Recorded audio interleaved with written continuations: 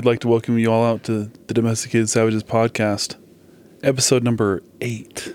We're already at 8. Can you believe that? ESPN the Ocho. The Ocho, baby. So we're at number 8. And we'd like to thank you guys for tuning in and listening to us and growing our podcast. It's pretty awesome. This has gone greater than I ever thought it was going to go. Jeremy's over here dicking around. No big deal. As per usual. As per usual. Like I said, hey, I got Jeremy here. Jeremy, how you doing, buddy? What's cracking? Got me, Jake. We don't have Fitz, though. Fitz is gonzo. We ain't got Fitz. As you guys, this is becoming kind of a regular thing. Regular topic. So he's not dead in the literal sense, but he's dead to me. He's dead to me. The board had an emergency meeting last night, and we've decided he's out. He's fired. Fired. On the board's authority. You're fired. Pulling the Donald Trump on that kid. So if you feel bad, he's usually hanging around some overpasses, freeways. You can donate $1 or something. Throw $1 our way. We'll give it to him. Throw $1. Bring him a fish sandwich. He'll be all right. Bring him a fish sandwich. Cool. Hey, so we want to start off the episode with a cool story, a funny story, something I saw on the social media, and it made me giggle. The story was about an Alabama man who was talking with his buddy, came over, and they were drinking... A neighbor, yeah. Yeah, a neighbor. They were drinking some brewskis. The neighbor came over and saw that they were drinking some Busch Light. Busch Light. I don't know if anybody's ever drank that or not, but the neighbor took umbrage with that and said, you know what? Your Busch Light tastes like water. So the guy who was drinking the Busch Light got offended, got ticked off, and decided to beat his neighbor senseless with a shovel. Put him in the ICU because he said the Busch Light tastes like water. I feel like that's a disproportionate response. You don't think that's accurate? You shouldn't be doing that? I'm just saying, A little excessive. Everyone has their own flavors, and not to bag on Busch Light. It's always a deal at the gas station. I think you can get around like 150 beers for around $12.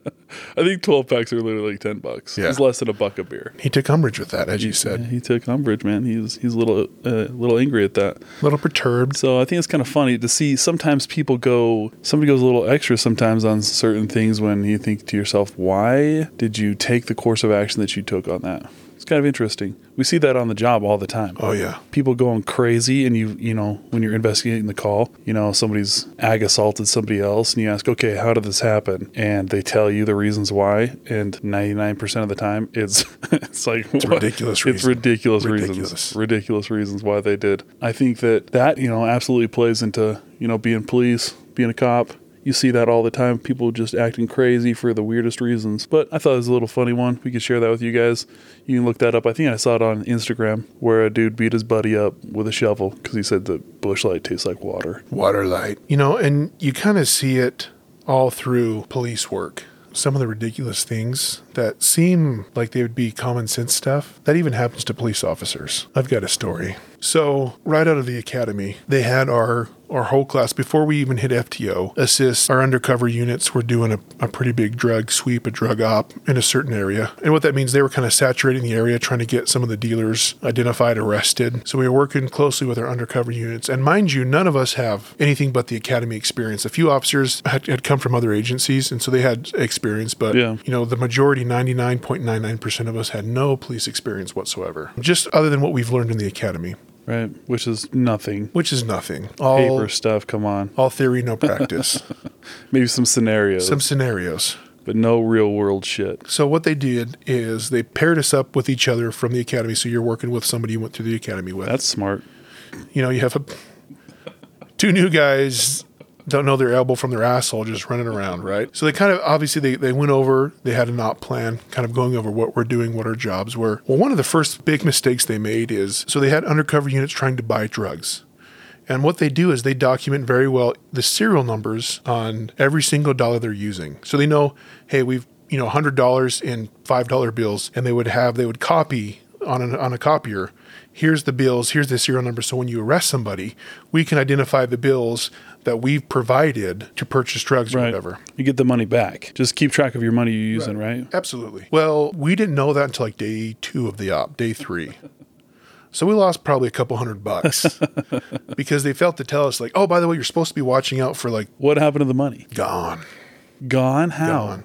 So we would arrest somebody for dealing drugs, and then all the money would just get booked into evidence, and we would take out the bills, take it back and put it back in the yeah. Okay. And so, but it's like we didn't know. Obviously, not having any experience, we didn't know that we were supposed to be looking out for the bills that they had been using. Yeah.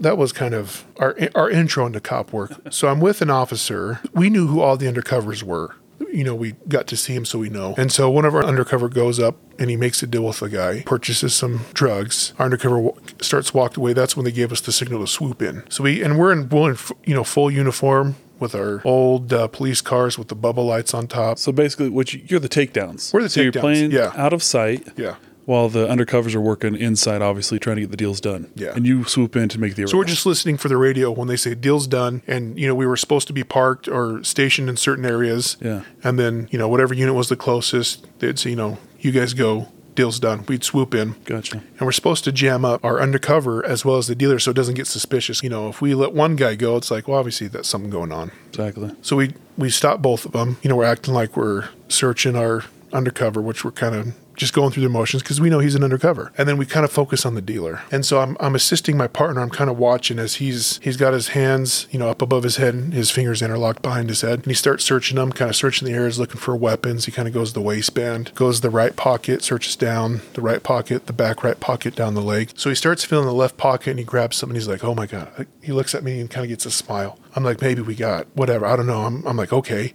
Yeah, think like a gun or drugs or something. And I'm just standing there. I'm getting excited. And he starts grabbing it and kind of moving, trying to get a good idea what weapon this is or what kind of drugs these may be. And he's doing that for probably like 15, 20 seconds. And then he goes, what's this? And the guy looks and goes, that's my dick, man. And that officer's face, what is this? Well, the officer was giving him an XJ over the pants. He's like, that's my dick, man. And that officer, like anything that he had ever done good in his life just got blown away right there. He just looked like, he was so embarrassed that he's basically jerking off the suspect as he's searching him. And I was like second base, bro. Yeah. I just looked down and I was like, I don't know. They made pistols with like soft barrels now. I don't know. That was like a new technology. Apparently the officer found that out the hard way. Literally. So again, situations you'd think like, this officer, I talked to him after, he's like, I don't know, maybe like a gun. And I was like, how in any way, you know what a gun is, right? Like you've shot a rifle, a pistol, how weapons are supposed to feel. And this was a male officer, so he has the required equipment to understand. And it was just like, bro, how do you even make that mistake? And he's like, I don't know, I just thought it was a gun. A flesh rocket maybe, but... Oh my... That's ridiculous. That's pretty funny, though. Even as officers, we find ourselves in sometimes ridiculous situations.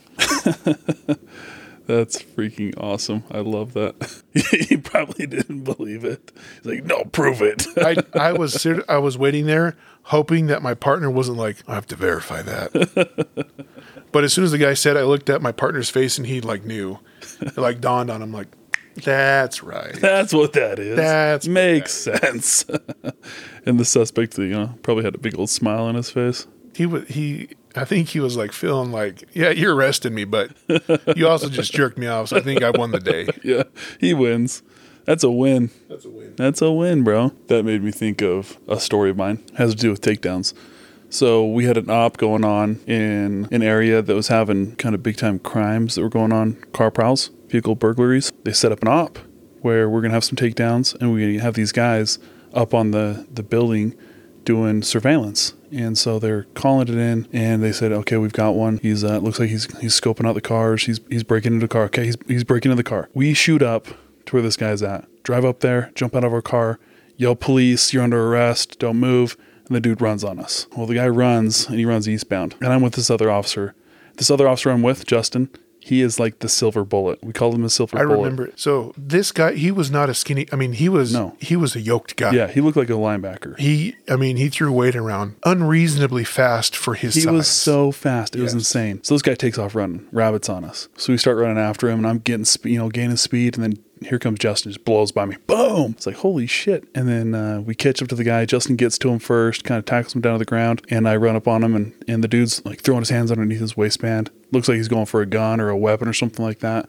So we deliver some strikes, tell the guy, show us his hand, stop resisting, stop fighting with us, and we get him into custody. We got him in, put him in cuffs. We're kind of gathering our breath, like, oh, okay, cool, we got the guy. And we're sitting there kind of like high-fiving each other. Yeah, good job, man, we caught this guy. And then I get this whiff. I look down at the suspect. I'm like, bro, did you shit yourself? The guy's like, I pooped.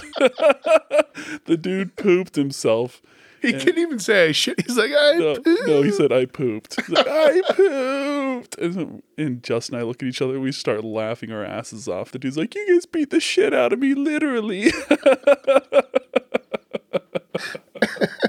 And so, we're the dudes doing the op. So we don't want to like get ourselves off the street because we still got bad guys to catch. So we called down a unit to transport to the jail, but we didn't tell him the dude shit his pants. He was a loaded package. The officer afterward asked us, he's like, did you guys know that guy had pooped himself before you put him in my car? We're like, well, we had no idea. No clue. We didn't know. That's what? That happens, man. Sorry.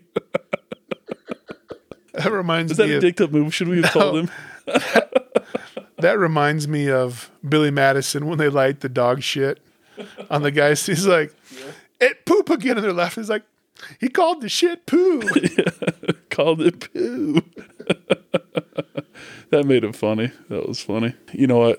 It's not like I was like aiming to make anybody shit themselves, but it kind of was a highlight of my career. Happy accident. Getting somebody to poop themselves. That was funny. We kind of talked about that a little bit, using force on calls. And it was always a good day. Great days.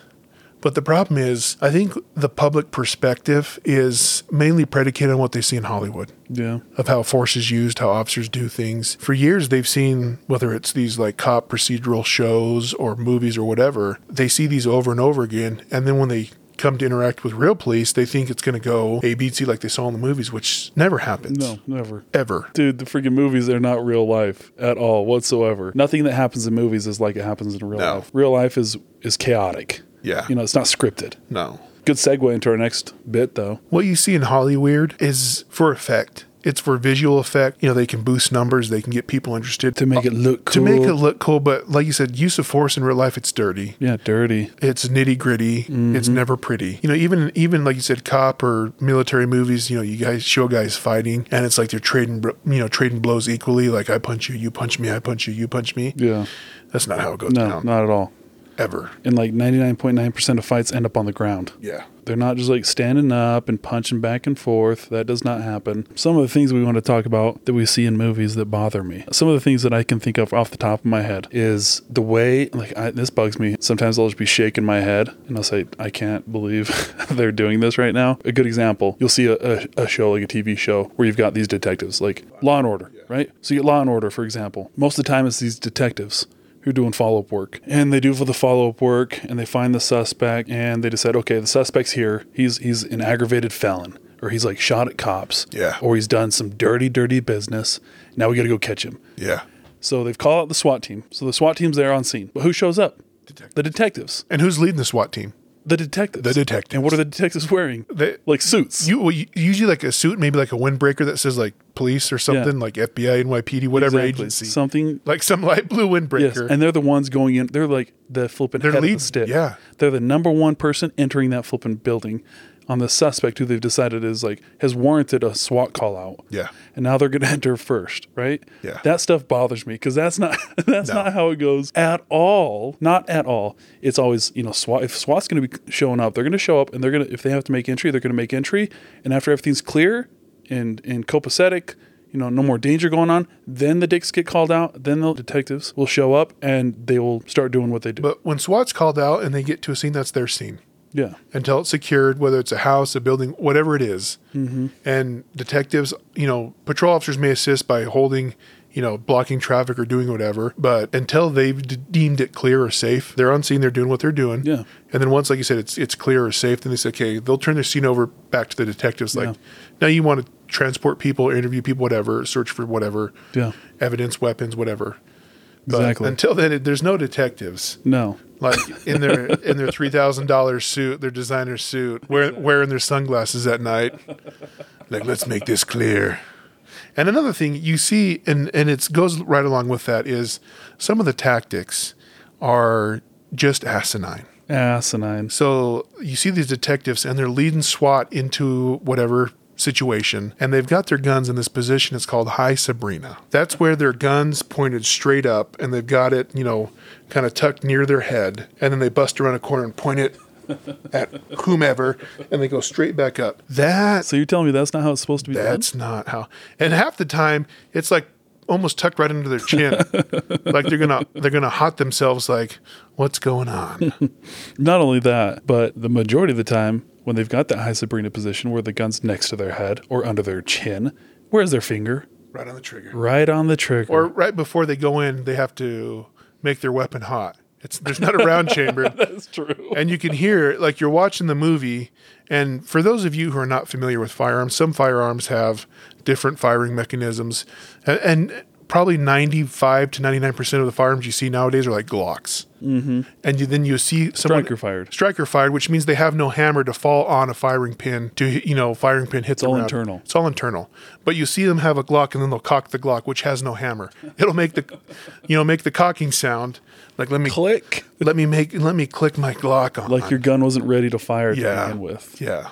Yeah. That, or they're like racking the slide to put a round in the chamber. Yeah. Like, what? You were running around town with no bullet in your chamber? Which, for people, if you don't understand, if you don't have a round in the chamber as a police officer on duty or someone who is a concealed weapons carrier, if you're walking down the street and someone starts shooting at you and then you have to like duck down and make your weapon hot, you're probably dead. Yeah. Exactly. You don't have to take the time. That extra movement to rack a flipping round into your chamber. Yeah, to take the time to be like, hold on, stop firing at me. I got to make my weapon, and then we'll continue. Time out from the game. That doesn't happen. No. One of the other Hollywood things that people see, but even like maybe didn't even dawn on me until later on, is where cops do a drug bust, right? And then they test it by like sniffing it or taking it like...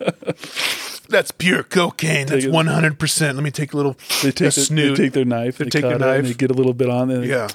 Yeah, that's 100% pure cocaine. Colombian. It's like, who the fuck thought of that in the beginning? Like, you're a cop. This guy's selling illegal drugs. You're going to take some illegal drugs. Take a little bit. Just to verify. Just get a little bit of a... Just a little snoot. Just figure out. A little bit sniffer. Little nose candy. You're good. You're not going to pop positive. You're not going to pop positive. You're not going to become an addict. Like, I just need to go do a bust real quick just to get a little bit. I just need a little, have you ever tasted dog food? It's delicious. Oh, another one that we thought of earlier was, I'm kind of jealous of these. I wish this was real. The Unlimited magazine. Yeah. The infinite rounds in the gun. You'll watch a show, and I watched one recently. I love the show. It's Last Man Standing with Bruce Willis. Bruce Willis. Yeah, it was a really good show. But I watched, Bruce Dern. Bruce Dern's in it. Yeah. He's got two GATs, right? Two 1911s. Yeah. Holding 7 rounds. And he blasts this dude. And he probably shoots the dude 20 to 30 times. Yeah. 20 or 30 times. And he doesn't run out of any bullets. Infinite ammo. And then he gets in a gunfight with like 15 other dudes. He's blasting these homies and like no reloads. No, doesn't have to reload, right? Yeah. But then you see some movies that do it really well. Oh, yeah. And one we can think of, we kind of talked about it, is like a John Wick. Yes. John Wick does it really well, but I think it's because Keanu Reeves uses guns in real life because he does there's multiple videos as the John Wick series was coming out. That kind of became a big thing where they're actually filming him doing transitions from a handgun to a shotgun and doing these 3-gun competitions where he's actually kicking ass. Yeah, he's really good. He took his job seriously instead of like, hey, okay, you're a cop. Whoever what do they call him on set who advises their films will actually hire former police officers or current police officers to go in and consult. This was a consultant. Or former former military guys to be consultants to make sure they make an accurate representation of what's going on. Yeah. And you ask yourself in these movies, these TV series, these films, who the hell the consultant is, because they're letting that stuff fly. And maybe it's just the director who's like, you know what, I don't care. I don't give a shit. But maybe it's the consultant who doesn't know his ass from his elbow and just kind of letting stuff slip. Yeah. Who knows? I don't know, but that stuff kind of bothers me. If I see a show that's like doing so much of that, sometimes it will ruin the show for me. Yeah. Kind of ruin the show. It becomes so unrealistic. You just can't get into it. You're like, this is terrible. Yeah, exactly. And honestly, for that reason, I won't watch. And because it's also part of my real life, my everyday life, it's hard for me to watch cop shows on TV. Yeah. Unless it's like specifically, comedic, where it's supposed to be goofy or funny. I can let it slide yeah, there. I can let don't it slide. care. But But if it's supposed to be like a drama, a real life yeah. thing, yeah, that's when I kind of like, oh, okay, bro, draw the line here. I can't deal because this is so fake. And I can kind of, so my wife, my lovely, wonderful wife, she's a nurse. And you see these doctor shows where like someone gets wheeled in and the doctor knows immediately like, okay, we need 50 million cc's of morphine stat. He's got a collapsed lung and a prolapsed rectum, and without having done any tests. What? It was a weird accident. The doctor knows, okay? Sex sent me to the ER. Sex That was sent me going to- on yeah. here. But it's just so unrealistic. Like, they don't run tests. They just, without knowing, like, hey, are you allergic to anything? Because we're about to inject you with a ton of shit. Yeah. They just start doing whatever. Yeah. And for her, it's kind of the same way where it's like, it's so ridiculous. Mm-hmm. And again, sometimes maybe they're not going for realistic. Maybe Hollywood is just going for that dramatic effect. But at some point, when a guy has, a single sidearm, a 1911, and he's firing 30 rounds, it's like, come on, that's just a little bit, I know you're going for drama, but Yeah. now you've gotten into goofiness. I wonder how many people out of the general population would even notice that. I don't know, because I've been in police work for forever, and I can't remember before I was a cop really watching shows and thinking that. So maybe that's not something that people think of. So I can distinctly I don't know. remember, as a product of the 80s, my parents copulated at some point, obviously created this monster you're listening to now. But growing up, there were some of the best action movies came from the 80s. Sure. Unrealistic ones. Of course. But that was back in the 80s of the macho-ness. You had, I remember watching WWF, WWE, just some of the best stuff. One of the movies I remember specifically was Lethal Weapon. Mm-hmm. And, again, Mel Gibson's undercover, narcotics, and he goes to the Christmas tree lot and he's trying to buy the cocaine. And of course, he's got to test it to make sure it's good shit.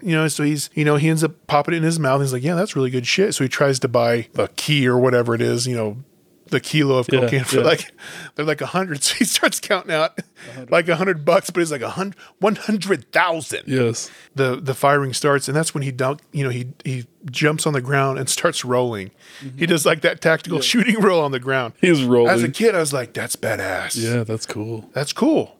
And obviously it was for that dramatic effect. But as soon as I started getting into, wanting to become a police officer, I was like, yeah, that's never going to happen. That's the last thing you want to do. That's the last Lay thing. on the ground and roll. Funny story. I watched one of our officers in the academy perform that exact stunt. We had set up on one of our ranges a bunch of sheets of plywood, almost like a corridor. And it was like an active shooter drill. We had paintball guns. Right. But just to kind of get us used to the concept of don't hug your cover, give yourself some room so you can, see around and you're not just, because shots are being, sent down range. You get scared and you just kind of freeze up. So I still remember one of the officers tried to do that tactical sushi roll on the ground. And he lays down and he starts turning over and just capping off paintballs. And the bad guy, one of the instructors who was the active shooter, just like casually walks up. I was like, what the fuck are you doing? And just reaches down and plugs him like 5 or 6 times. Pop, pop, pop, pop, pop. Now you're dead. Hopefully it taught him a lesson. I think it maybe didn't. Oh, damn. Well, that's great. Yeah. Well, if you can't learn from your failures, you're bound to repeat them, I suppose, right? Yeah.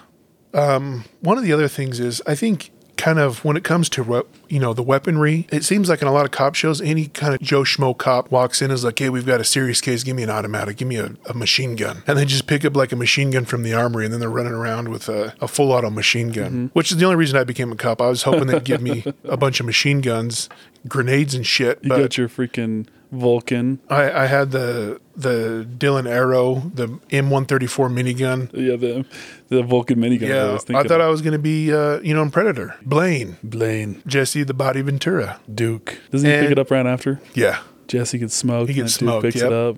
And then, hey, that gun ran out of bullets. Remember that? Yeah, after about 30 minutes of firing probably 6 million rounds.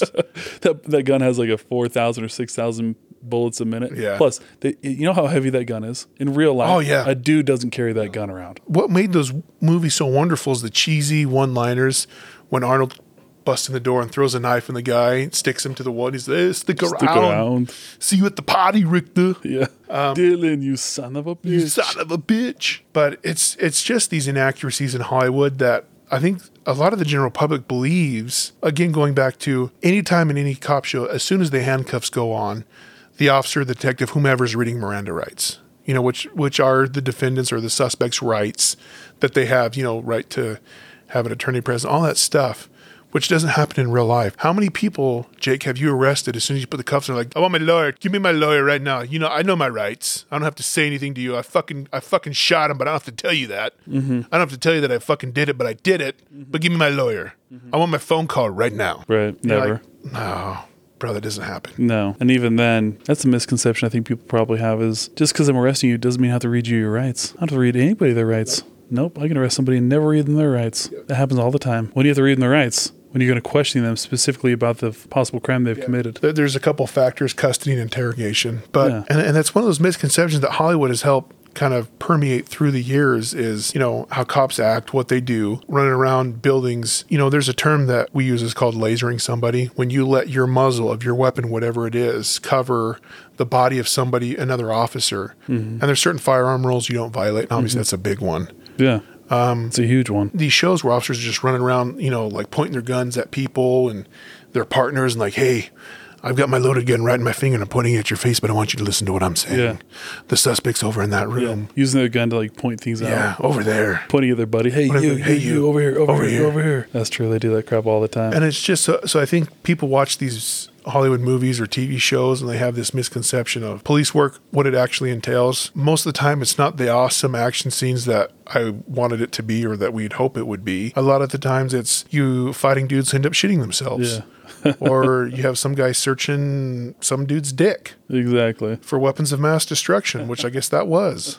It could have been. Keeping in line with what we just talked about in Hollywood is kind of detrimental is fighting or use of force or deadly situation scenes, because what Hollywood portrays and what actually happens in real life is, you know, leagues and leagues apart, miles apart. Yeah, definitely. Because I still remember, and this is a classic 80s movie. Again, I'm going back to the 80s. They Live. Keith David, Rowdy Piper. It's a great show. I love that show. I do too. Yeah, dude, that's great. But the fight scene in the alleyway, I think it went on for probably 6 hours. Dude, it was so long. I remember watching this fight scene between these two in this alleyway. And they fight, and they fight, and they fight. And they fight. The part is and like... they fight. No, and they fight. And then I'm thinking it's over, and they keep fighting. And then you think it's over, and then they keep fighting. Yeah. Dude, it's like I thought there was like 3 conclusions. I think it's like insane. A 20-minute. And what happens is like they would fight, and then kind of like separate and back away, and then go back in it. Fight. And then like... Fight. And it was just kept repeating that. So, you know, you see in these Hollywood movies where it's like the good guy is facing off against the bad guy and they're trading blows, you know. I punched the bad guy punches me back and forth and back and forth.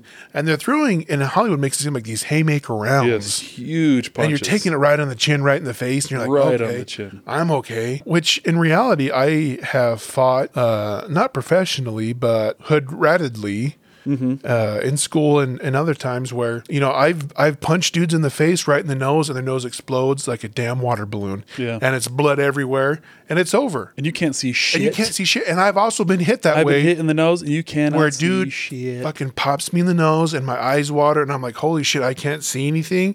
And I've got blood just pouring down my face. Yes. And that takes the fight out of you pretty damn quick. Yeah, pretty quick. What happens and what we're coming into nowadays is some of these kids who grew up in the 90s and 2000s are seeing real uses of force where police officers have to use force on a subject, a suspect, for whatever reason, and it does not look pretty.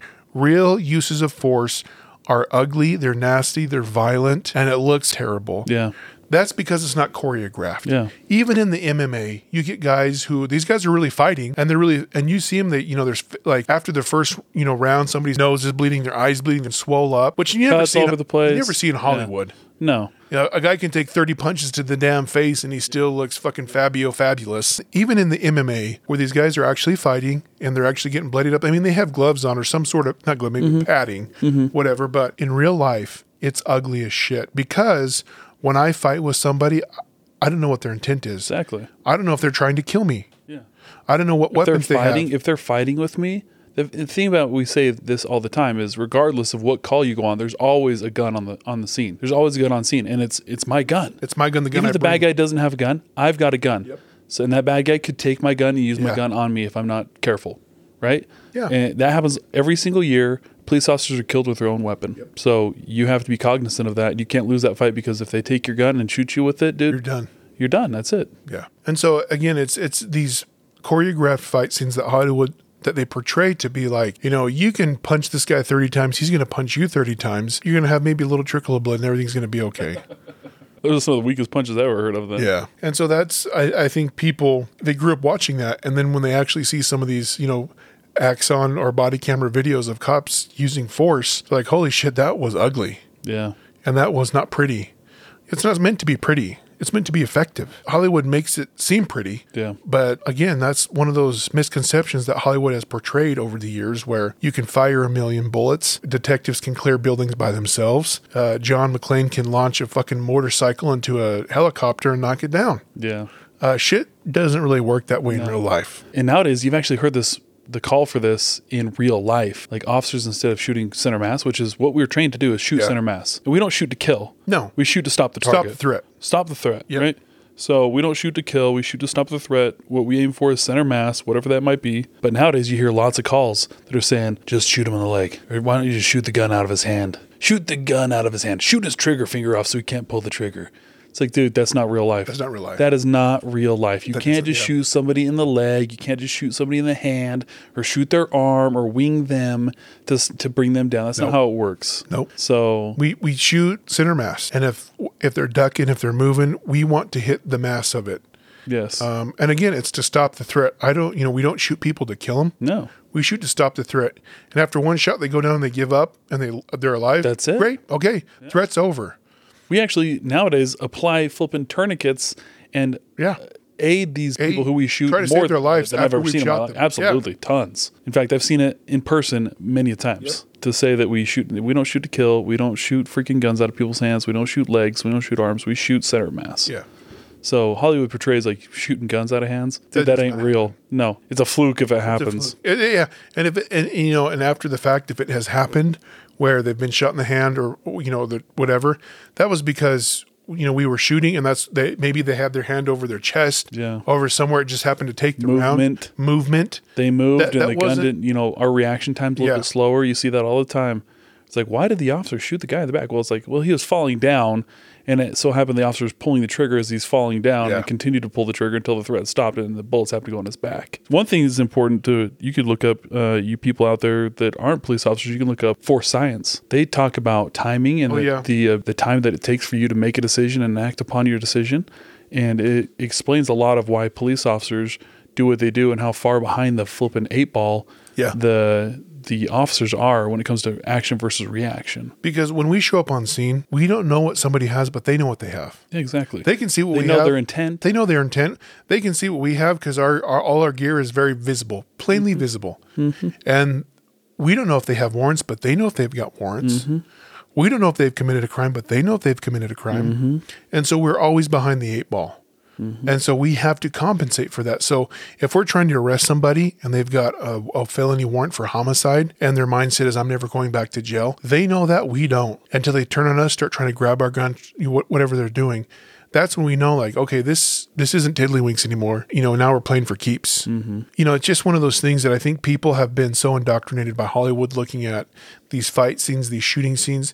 And again, to kind of go the opposite way, just because somebody's been shot doesn't mean they're dead. Hollywood and a lot of movies and TV shows, they portray it like you shoot once, the guy goes down. That's not always the case. Mm-mm. Sometimes you pump round after round after round after round after round into somebody and they're not going down. Yeah. And it's whether it's because you're just hitting meat and it's not hitting any vital organs or they're hopped up on something. Yeah. And the same goes for the officer.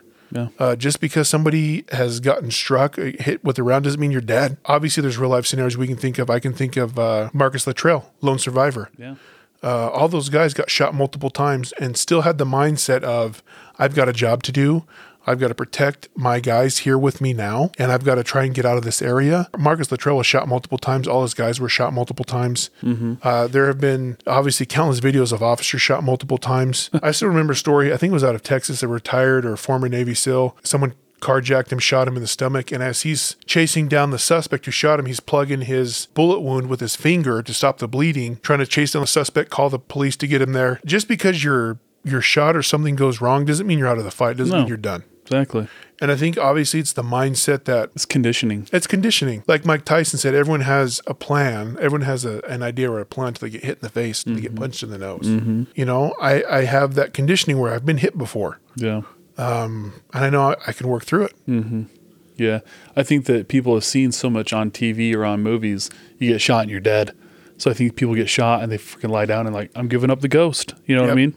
Or kind of the opposite, where they think, well, this guy took 20 punches in the face and he's fine. So the first time they get hit in the wrist, like, oh, this is real hit. Oh shit, I'm out. Yeah. Because it wasn't like the movies where he just brushed it off and he's fine. Right. This actually fucking hurts. Yeah. And so it can go either way. Yeah, I think so. For sure. But that's a good segue into our Savage of the Week. Savage of the Week. So our Savage of the Week comes from a website called policeone.com. And the headline is Retired California Police Captain Details Surviving 22 Bullet Wounds. Damn. Yeah. Damn. Doctors aren't sure exactly how many times retired police captain Ursi Joyner was shot. It goes on to talk about Joyner was mugged in October while pumping gas. 4 men with handguns approached him, grabbed his necklace and wallet, and threatened to shoot him. Joyner was carrying a Glock 43. And there's a pretty disturbing video if you want to find it. And he says, I immediately started thinking to myself about contingency plans. Joyner said he was cooperating, but when one of the men said, shoot him and steal his truck, he decided it was time to act. Joyner fired off 10 rounds, killing one of the men. The suspects returned fire, hitting Joyner 9 or 10 times, he believes. Joyner waited on the concrete filled with lead, which I think that's inaccurate because they stopped making lead bullets a while ago. And you can make your own lead bullets, but I doubt these guys these guys had the ingenuity. I doubt they're melting down lead and making their own lead bullets. But Joyner waited on the concrete filled with lead for police. In the hospital, Dr. Timothy Browder knew that mortality rates are high for patients with so many gunshot wounds, but he believed Joyner would make it. When Joyner asked to Browder to tell his family he loved them before the surgery, Browder said, you're going to tell them yourself. He was in the hospital about 9 days. I think that kind of ties in with some of the things we've talked about, having your head on a swivel and always being prepared. But just because you get shot once, twice, 9, 10, 22 times doesn't mean the shit's over. Yeah. And, the same goes back to what we're talking about. Just because you get fucking punched in the face doesn't mean you're out of the fight. Pretty awesome, man, that guy was able to take on his assailants. He wasn't going to throw down with them if they just took his wallet, did what they did, and left. He's going to say, okay, cool. Chalk it up his loss, take whatever. My shit. But as soon as they're like, kill him and take his truck, he's like, well, guess what? They're going to kill me. I got to fight back. Now it's time.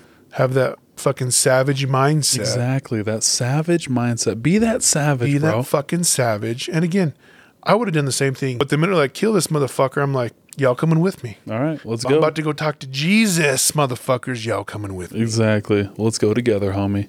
Awesome. Well, we appreciate you guys tuning in to our podcast here, The Domesticated Savages. Check us out on Instagram, Facebook, YouTube, and also we're getting a little bit hot on them TikToks too. Yeah, baby. So check it out there. And again, if you want to support Fitz, look at Freeway over and underpasses. It's going to be the Polynesian dude holding a sign that needs money for deli meats. Throw him a buck. He looks a lot like Kim Jong-un's half-brother or something like that. Brother. Throw him a buck or two. Stop giving him your old soy latte you had. Help the dude out. He's fucking done. He's done. Once again, thanks a lot. We'll see you guys next week. Remember, stay savage. Nickel titty. Bing bong. Fuck Fitz.